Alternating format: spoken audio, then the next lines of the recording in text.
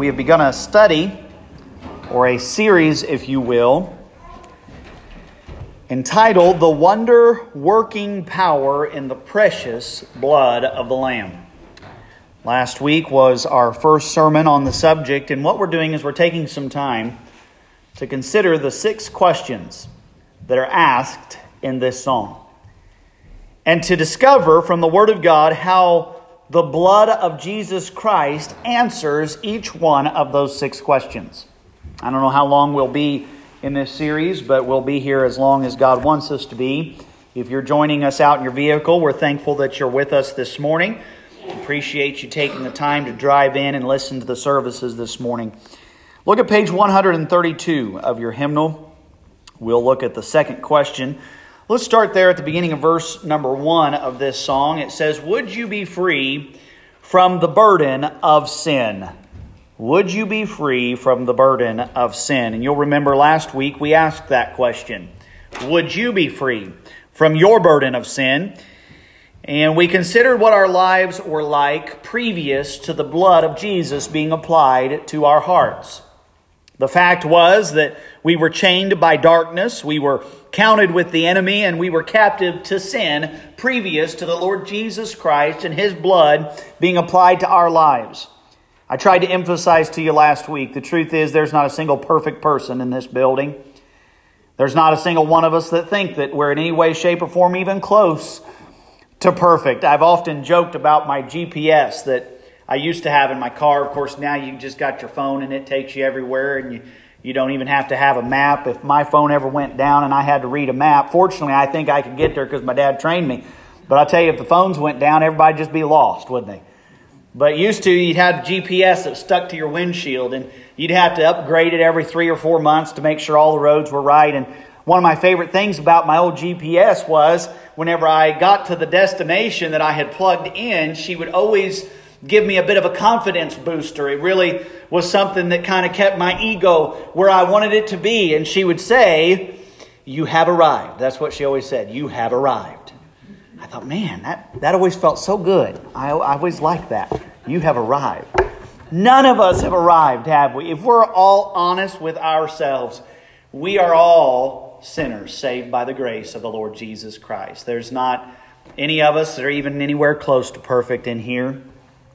And we know that to be true, and we consider what our lives were like before Christ. As imperfect as we are now, we remember even being more imperfect in the past, right? And if it were not for the blood of the Lamb being applied to our lives, we would still, to this present day, be chained by darkness and counted with the enemy and captive to sin. Then we looked at the reason for the power in the blood. The truth is, the reason that we sing about the blood of the Lamb, the reason we preach about the blood of the Lamb, the reason we have not wiped the blood of the Lamb out of this place is because this was not just any blood. This was the blood that was shed by the only begotten Son of God. This was the blood of Jesus Christ, shed abroad for the sins of humanity for all eternity. This was not just any blood. This was the blood of God's only Son. Then we looked last week at the peace that comes when the blood is applied. Remember those chains of darkness that bound us? They are broken by the blood of the Lamb. Remember what it was like to be on the other side of the line, outside of the gates in enemy territory. Praise God, our enemy citizenship is converted by the blood of the Lamb. We saw that we were captive to sin, but praise God, sin's curse is abolished by the blood of the Lamb. What great peace comes when the blood of the Lamb is applied. This week we ask ourselves a second question that Louis E. Jones asked in 1899 when this song was penned. Here it is. He says, "Would you be free from your burden of sin? There's power in the blood." Here's the second question. Would you or evil a victory win? Would you or evil a victory win? This morning, I hate to break the news to you. I know many of you already know it. But evil is out to devour you. It's out to devour you and your family and your home and your church. Every single thing that your Christian hands touch and your Christian heart is attached to, evil is out to devour. Turn in your Bibles, if you would, to Luke chapter number 22. Luke chapter number 22. I want to read a passage of Scripture here. We actually have 3 different passages of Scripture that I want to read right off the bat. If you don't want to turn to all of them, that's okay. But I just want to emphasize this one point, that the forces of evil are out to destroy you. But I've got good news for you this morning. As you're turning there, there's power in the blood. We don't have to lose heart because there's power in the blood. Luke chapter number 22, look at verse number 31. The Bible says, Jesus is speaking to Simon Peter here. This is just previous to Simon Peter denying Christ 3 times. Listen to what Jesus tells Simon, what he tells Peter. He says in verse 31, "And the Lord said, Simon, Simon, behold, Satan hath desired to have you, that he may sift you as wheat. But I have prayed for thee, that thy faith fail not. And when thou art converted, strengthen thy brethren." Christ pulls the curtain back in the spiritual realm for just one moment to allow us to see a reality that is still present in our world today. He pulls that curtain back to allow us to see that Satan has his own desires, his own purpose, his own evil, wicked goal. And you are at the heart of it. He tells Simon, Satan hath desired to have you, that he may sift you as wheat. Of course, we could go in and be a whole other sermon all its own to ask ourselves the question, why did Satan want Peter so bad? Of course, we know what Peter will go on to accomplish for the cause of Christ. We know that literally he, with 10 others, 11 eventually, that they would literally turn the world upside down for Christ. And so Satan knew if he could just get this guy, if he could just tear him down and destroy him now, while there's a chance, he better get him now. And he knew it. Christ makes him aware of it. Now turn in your Bibles if you want to. Again, you don't have to turn to all these if you don't want to, but you can just listen to me read 1 Peter chapter number 5. I want to just highlight some of the most familiar passages of Scripture to you regarding this idea of evil's desire to devour you and your life. 1 Peter chapter number 5. Now remember who it is that we just now considered back there in Luke chapter number 22. This is someone who understands this principle. This is someone who's been there and done that. He knows what it's like for Satan to turn his sights on him and to attack him. And this is what Peter says under inspiration of the Holy Spirit in 1 Peter chapter number 5 and verse number 8. The Bible says, "Be sober, be vigilant, because your adversary, the devil, as a roaring lion, walketh about, seeking whom he may devour." He's looking around, scanning the whole of Christianity, trying to figure out who he's going to take next. It's why the Bible says that we must be sober, be vigilant. Because our adversary, the devil, as a roaring lion, walketh about, seeking whom he may devour. Now, turn with me to Revelation chapter number 12. Just how evil is evil? What lengths will it go to? How ravenous is this beast that we call evil? Look at Revelation chapter number 12. If you think that somehow evil has limits, you're wrong. Revelation chapter number 12, and look at verse number 3 and verse number 4. The Bible says, "And there appeared another wonder in heaven, and behold, a great red dragon, having 7 heads and 10 horns and 7 crowns upon his heads, and his tail drew the 3rd part of the stars of heaven, and did cast them to the earth." Who are we talking about? The devil. That's who's being referred to here. But look at the rest of verse number 4. It says that he drew a third part of the stars of heaven and did cast them to the earth. But look at the second part of the verse. It says, and the dragon stood before the woman, which was ready to be delivered for to devour her child as soon as it was born. Now, Bible scholars vary on the perspective of what this verse is referring to. I personally believe, this is referring to the converts, those Jews who will place their faith and trust in Christ. The woman being Israel. Out of Israel, there are birthed children of God during the tribulation period. And Satan, as this evil, wicked, red dragon, stands prepared as these children are birthed into the family of God to just devour them and snuff their lives out immediately. Now again, Bible scholars vary on it. The point I'm trying to make is that evil is out to get you. It's out to devour you and to destroy you. But I do not this morning want God's people to lose heart. You know, Satan has a way of getting us to downplay evil's influence and overestimate evil's power. I want you to think about that for a moment. Satan has a way of getting God's people to downplay evil's influence. It's not really evil. It's just an alternative lifestyle. It's just a fun video game. It's just one class. It's just kind of a head-banging song. You know, it's not really that big of a deal. And somehow, this is amazing how this works. Somehow, on one hand, Satan has gotten God's people to downplay evil's influence and call it by a number of different names. And at the same time, he has somehow convinced God's people to overestimate evil's power. Right. No hope for my kids in this world. Just such a dark world. I don't know what we're ever going to do. Church is never going to make it. I mean, if you look around us, we're just completely surrounded by evil. I don't know what we're going to do. How is it that Satan has done such a masterful job bringing our hearts to a place where we don't really see evil as evil, but then we see evil as evil? It's amazing to me.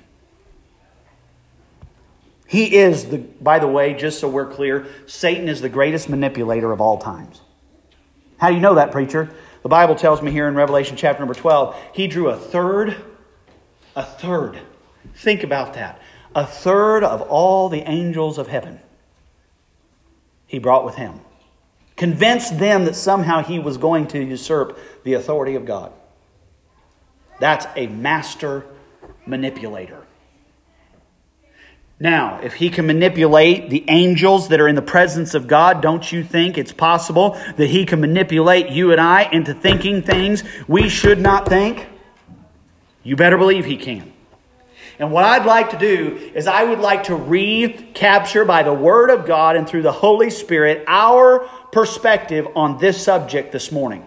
We're asking the question, would you or evil a victory win? And I believe there are Christians in this building today who would admit, I don't think evil can be defeated. I think it's too far gone. It's too late. It's all over. They've won the masses. Turn with me to 2 Kings chapter number 6. Those of you in Sunday school saw me over there in the corner, all quiet, with my nose to the grindstone. And you were probably wondering, what in the world is the preacher doing, being all unsociable this morning? And it was this passage of Scripture that God was laying on my heart on my drive here. And I just had to jot some thoughts down. I literally wiped out the entire introduction that I had prepared yesterday. And want to go here instead because I believe it's where God would have us to go. 2 Kings chapter number 6. A powerful passage of Scripture when we're considering the forces of evil ganging up against God's people and whether or not we stand a chance. 2 Kings chapter number 6. We'll begin at verse number 9 to kind of give you some groundwork on what we're looking at here. This is Elisha and Gehazi. They have been overtaken by foreign forces because on 3 different times now, Elisha has gone to the leader of Israel and said, don't do this or don't go there or you need to go here instead. And on 3 different occasions, as I understand it, Elisha has prevented Israel from being devoured as God is leading Elijah to tell the leader of Israel where to go and what to do. Finally, the enemy has had enough. He realizes that it's not Israel that's the problem, it's Elisha. And he turns his sights away from this massive army of Israel, and he realizes, if I can just kill this one man. And so he turns his attention. And that's where we find ourselves in 2 Kings chapter number 6. Look at verse number 9 with me. It says, so he built the house and finished it. I'm sorry, I'm in 1 Kings. That's not the right passage of Scripture.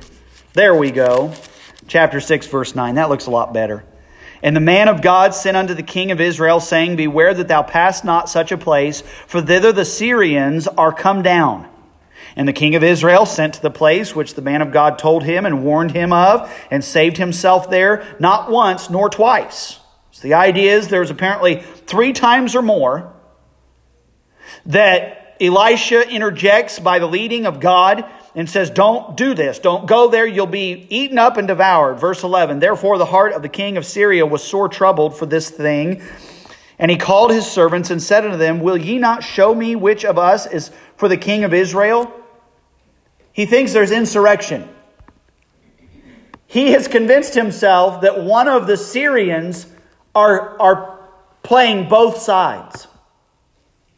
That one of his underlings are going out under cover of darkness and whispering in the king of Israel's ear and saying, hey, you better not do this because this is where they're going to destroy you. He doesn't understand the power of God. God is telling Elisha what's happening, and Elisha is the one going. Verse number 12, and one of his servants said, none, my lord, O king. He said, hey, we didn't do it.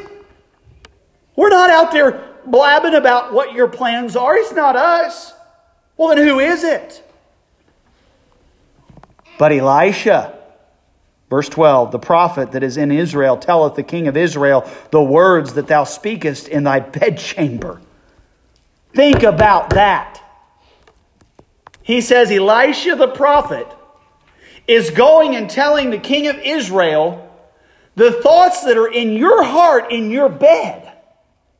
That's how powerful our God is.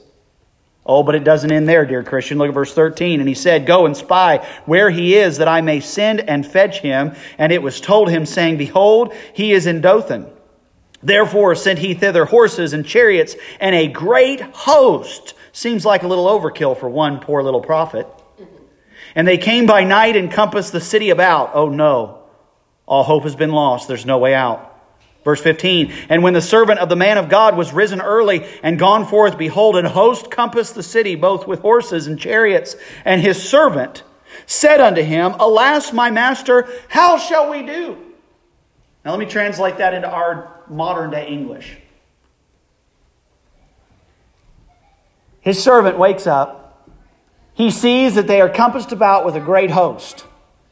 He looks over at Elisha and he says, we're going to die.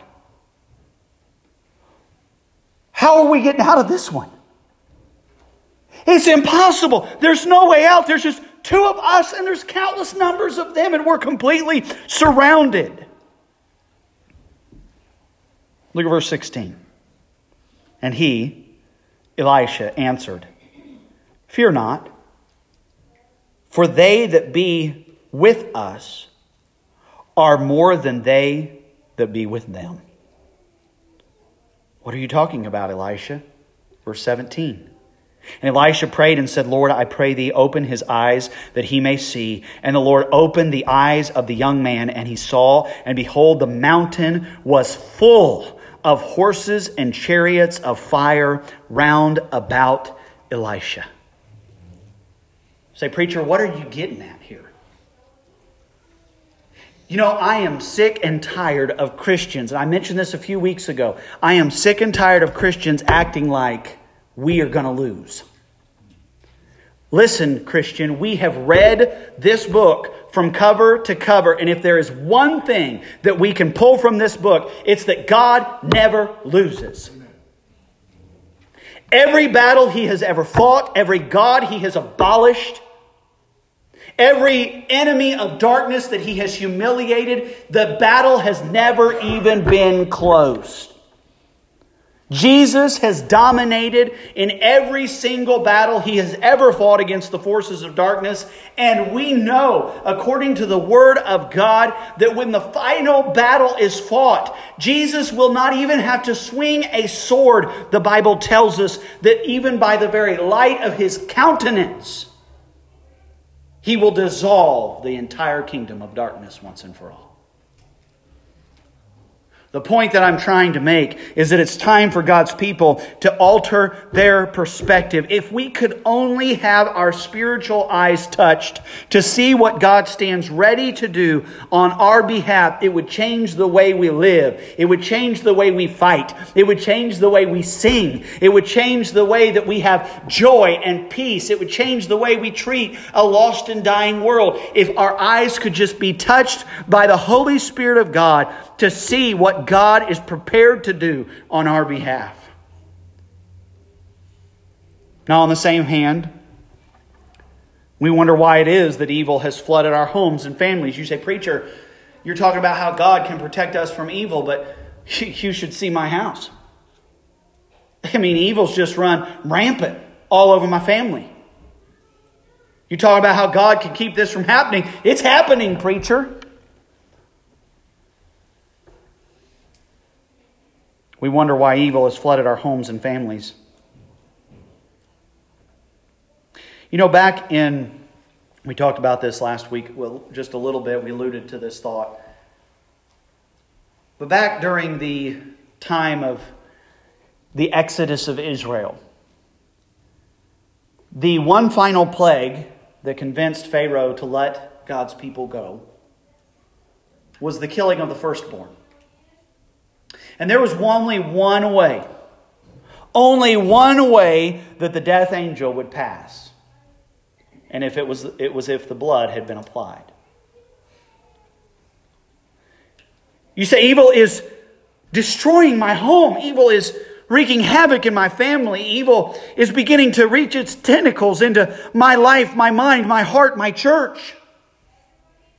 You're talking about how God can overcome it. What's wrong then? What's going awry?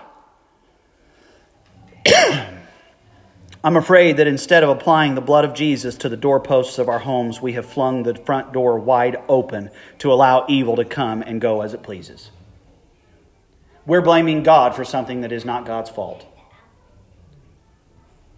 We're saying, how could God do this? Or how could God allow this? If I could just be so bold this morning without offending anyone, instead of saying, why would God do this? Or why would God allow that? Could we just start saying, why would moms do that? Why would dads allow that? Can we just pin the fault where the fault belongs? Instead of trying to pin the fault on God for evil being so pervasive in our land, could we just admit for a second that maybe, perhaps, I'm the reason why evil is so pervasive in our land? You say, preacher, what are you trying to say? Listen, smart television days are numbered in my home. Can I tell you why? Because it's a gateway for evil. It's a gateway for evil, Christian. And I'm just as convicted about it as you are. Smartphones, its days are numbered in my family. Because it is a gateway for evil.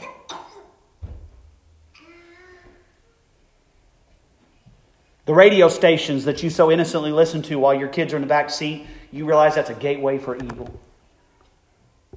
Instead of applying the blood of the Lamb to the doorposts of our homes, we have literally flung the door open, left the blood unapplied, and said, hey, evil, we're over here. Could you please come and spend some time with our children? I'm passionate about this because I believe we are living in very vulnerable times. The most vulnerable in history.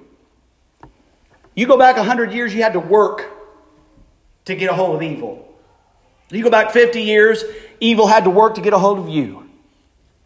And now today, evil is licking its chops. because we've just left our children, our homes, and our families wide open for the devouring. Dear Christian, it is time for you and I to reapply the blood of the Lamb. To close the door, to apply the blood, and to see to it that evil understands. It is not by might nor by power, but by His Spirit, saith the Lord, that we will win the victory. I guess what I'm asking is I'm asking this church, are you ready to join me in launching from this fortress of faith a Spirit-filled, God-led, Christ-honoring assault on the forces of evil? Or, as Lewis E. Jones put it, would you or evil a victory win? Turn with me to Romans chapter number 8 as we get into the meat of the sermon this morning. Romans chapter number 8.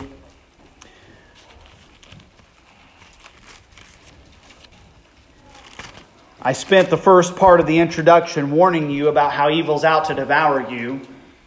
I want to spend the rest of the sermon trying to drive home the thought that as long as the blood of the Lamb has been applied, evil does not stand a chance against your home.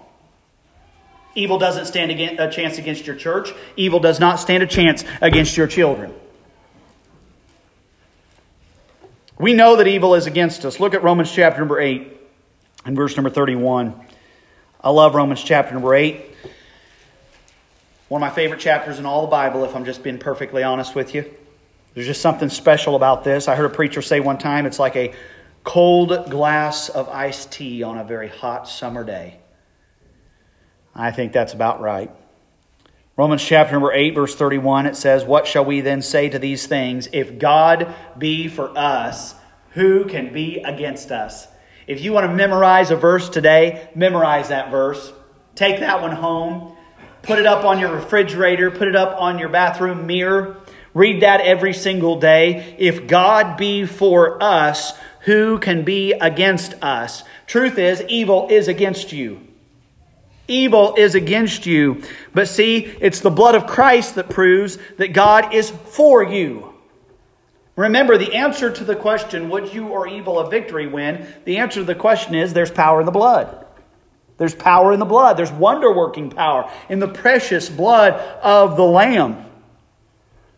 It's the blood of Christ that serves as a proof that God is for us. In Romans chapter number 5, verses 8 and 9, the Bible says that while we were yet sinners, Christ died for us. While we were yet sinners, Christ died for us. Now, how does this passage of Scripture describe how God feels about us?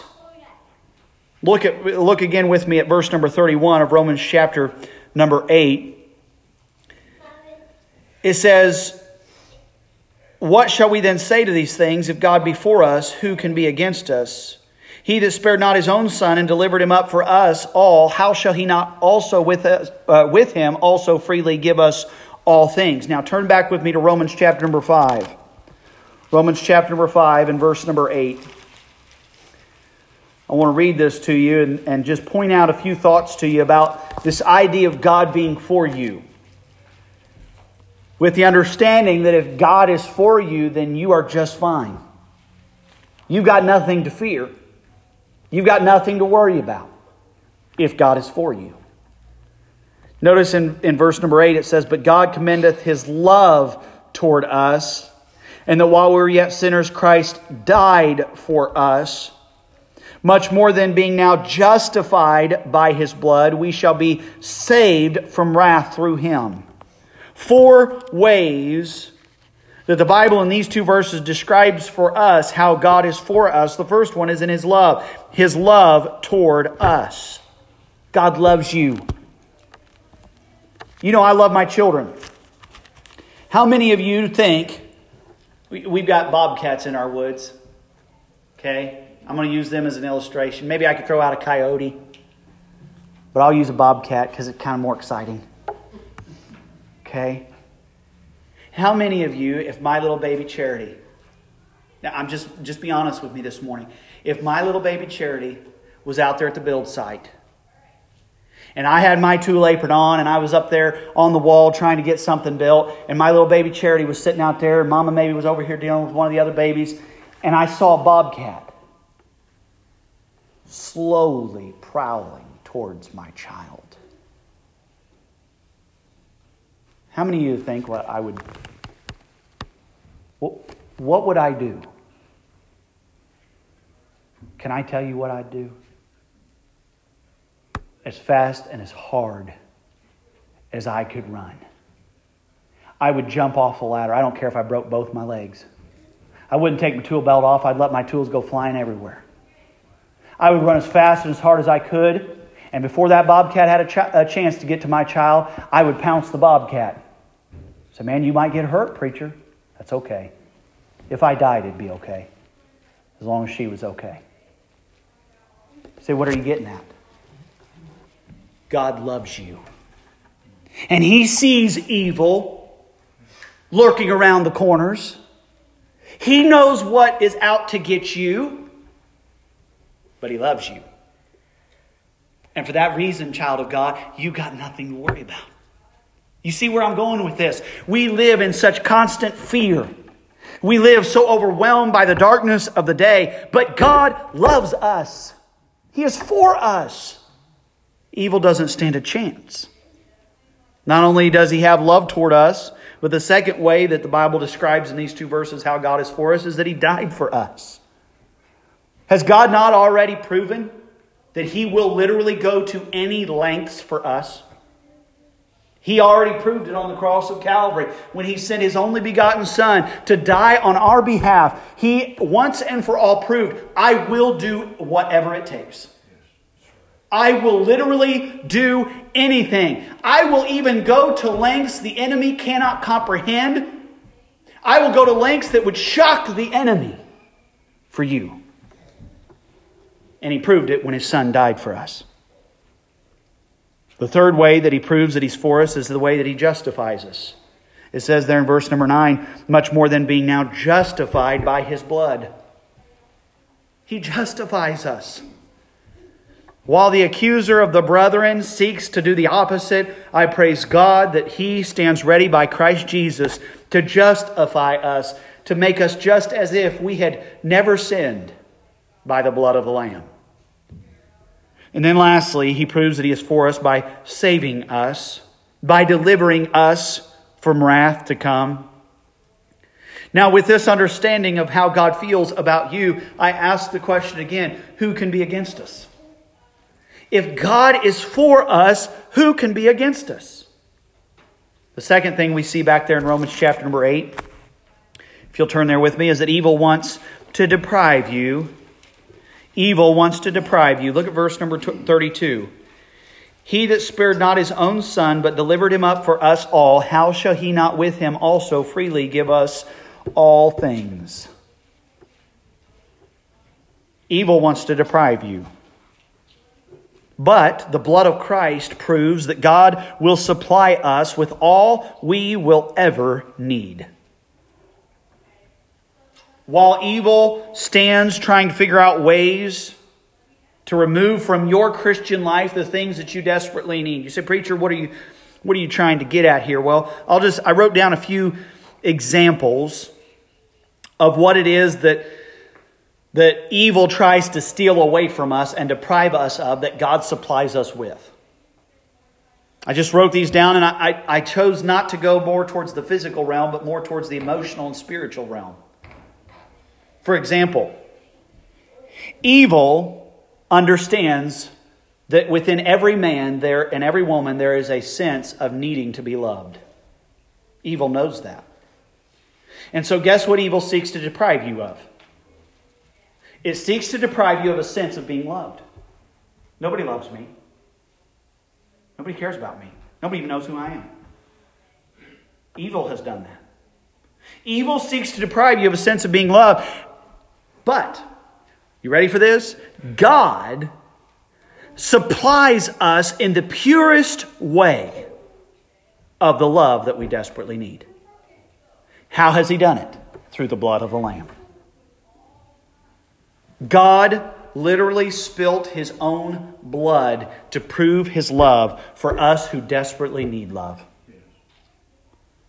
Secondly, God, while evil also understands that we have a need to be accepted. That when we feel rejected, it completely demoralizes us. And so what does evil do? Evil seeks to deprive you of a sense of being accepted.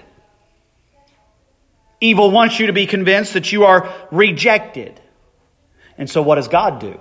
God comes along, allows His Son's blood to be spilled on the cross of Calvary so that you and I can be accepted.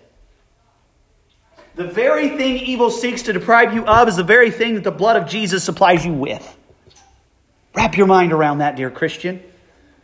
God meets our need to be loved by the blood. God meets our need to be accepted by the blood. God meets our need to be useful by the blood. God meets our need to be empowered by the blood. And God meets our need to be saved by the blood.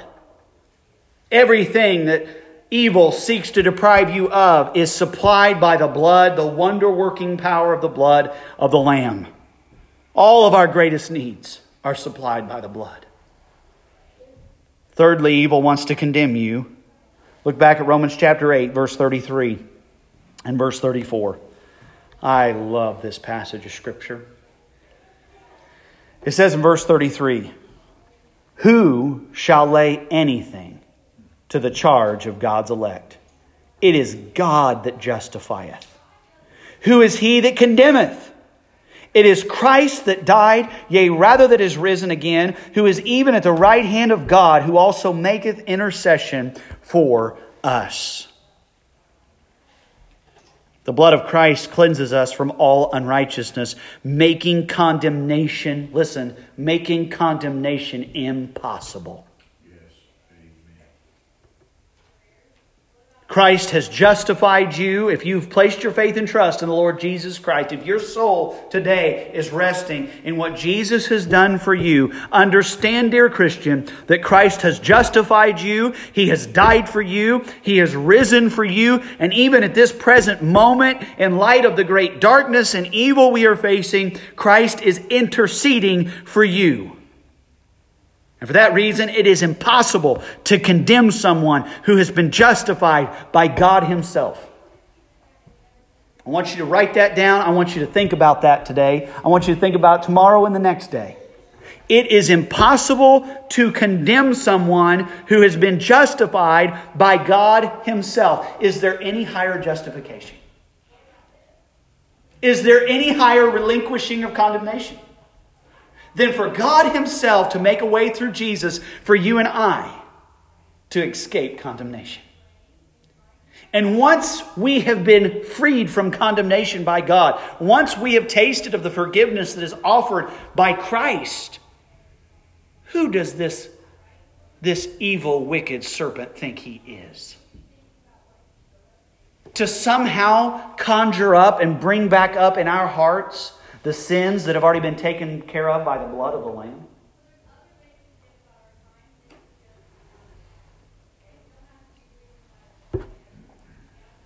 The final thing evil seeks to do, I know we're just a bit past time, but that's okay. Evil wants to kidnap you. Evil wants to kidnap you.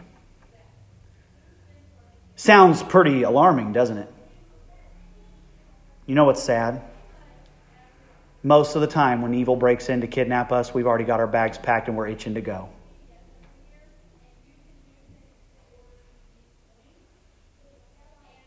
When evil breaks into the house to carry us away captive, we run out the door. Can't hardly wait. Don't realize that evil's leading us to our ultimate demise.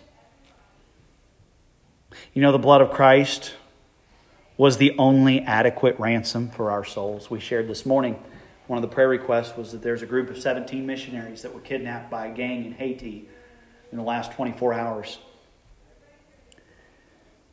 Devastating. I mean, you can imagine. Imagine your teenager goes off on a mission trip, and they're literally driving one last time over to this orphanage that they had built. And on their way back, they are interrupted by a gang and now they're held captive today.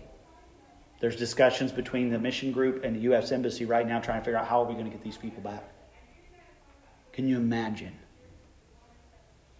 And you know, that's exactly what, and the purpose, the whole idea that what these gangs do is they find high-profile individuals that they can kidnap so that they can get big dollar ransoms. That's how some people in Haiti are making their money right now. It's why this year alone, already last year, the whole year of 2020, I believe there were some 254 kidnappings in Haiti. And already this year, before the end of the year is even met yet, there are almost to 400 kidnappings. Because people are figuring out, hey, this is big money stuff here. We can make 10, 20, 50 grand in a week. That's what's going on in Haiti right now. And as we think about that, we are appalled by the reality of it. But do you understand, dear Christian, that that's exactly what evil is seeking to do with you and your family, your home and your church? Seeking to kidnap you. That's why in verse number 35 it says, who shall separate us? Listen to this, dear Christian. Who shall separate us from the love of Christ? Shall tribulation or distress or persecution or famine or nakedness or peril or sword? As it is written, for thy sake we are killed all the day long. We are accounted as sheep for the slaughter. Listen, evil will try to use torment, try to use temptation, try to use terror to try to kidnap God's people, to kidnap their hearts, to kidnap their minds, to kidnap their entire lives. And here's what's amazing. The Holy Spirit was so sweet. So sweet. I wish I had another 2 hours to just share with you all the different things that are etched into this that I don't have time to share with you. But just as evil seeks to use torment, temptation, and terror to try to tear you and I down and kidnap us, those are the very three things that Christ endured. Christ endured torment, He endured temptation, He endured terror, and He endured all of it as a ransom for us. Spilled out His blood so that we can be rightly and eternally His. Evil seeks to kidnap you, but understand that Jesus, by the blood, has already paid the ransom. He endured the torment, He endured the temptation, He endured the terror so that you do not have to be kidnapped by it. What a wonder-working power there is in the blood of the Lamb. In closing, look with me at verse 37. We'll read down through the end of the chapter with very little commentary. Just want to give one last thought to close it out. The Bible says in verse 37, nay, in all these things we are... What's it say? Can we all just read this verse together out loud? Can we do that? Let's all start right there. Again, let's start over there in verse number 37. Read it with me. It says, nay, in all these things we are more than conquerors through Him that loved us. There you have it. Evil's out to get you. But with Christ, evil doesn't stand a chance. We are more than conquerors. You know what that means? It means we're not just going to win. It's going to be a blowout. Do you understand what this means? When it's all said and done, the score is going to be 100,000 to 0. We're more than conquerors through Him that loved us. For I am persuaded that neither death, nor life, nor angels, nor principalities, nor powers, nor things present, nor things to come, nor height, nor depth, nor any other creature shall be able to separate us from the love of God which is in Christ Jesus our Lord. It's time that we stop thinking along the lines that I shared with you during the introduction. Our children don't stand a chance against this evil world. Listen, when the blood of Jesus is applied to our children, this evil world doesn't stand a chance against them. Our homes, they don't stand a chance against the forces of darkness. When the blood of Jesus is applied to our homes, the forces of darkness don't stand a chance against our homes. Our church, it doesn't stand a chance. They're after our 501c3. They're gonna tell us what we've got to do. They're going to try to start figuring out ways to persecute our preacher and his family. Listen, when the blood of Jesus is applied to our church, the gates of hell cannot prevail against us. Yea, we are more than conquerors through Him that loved us.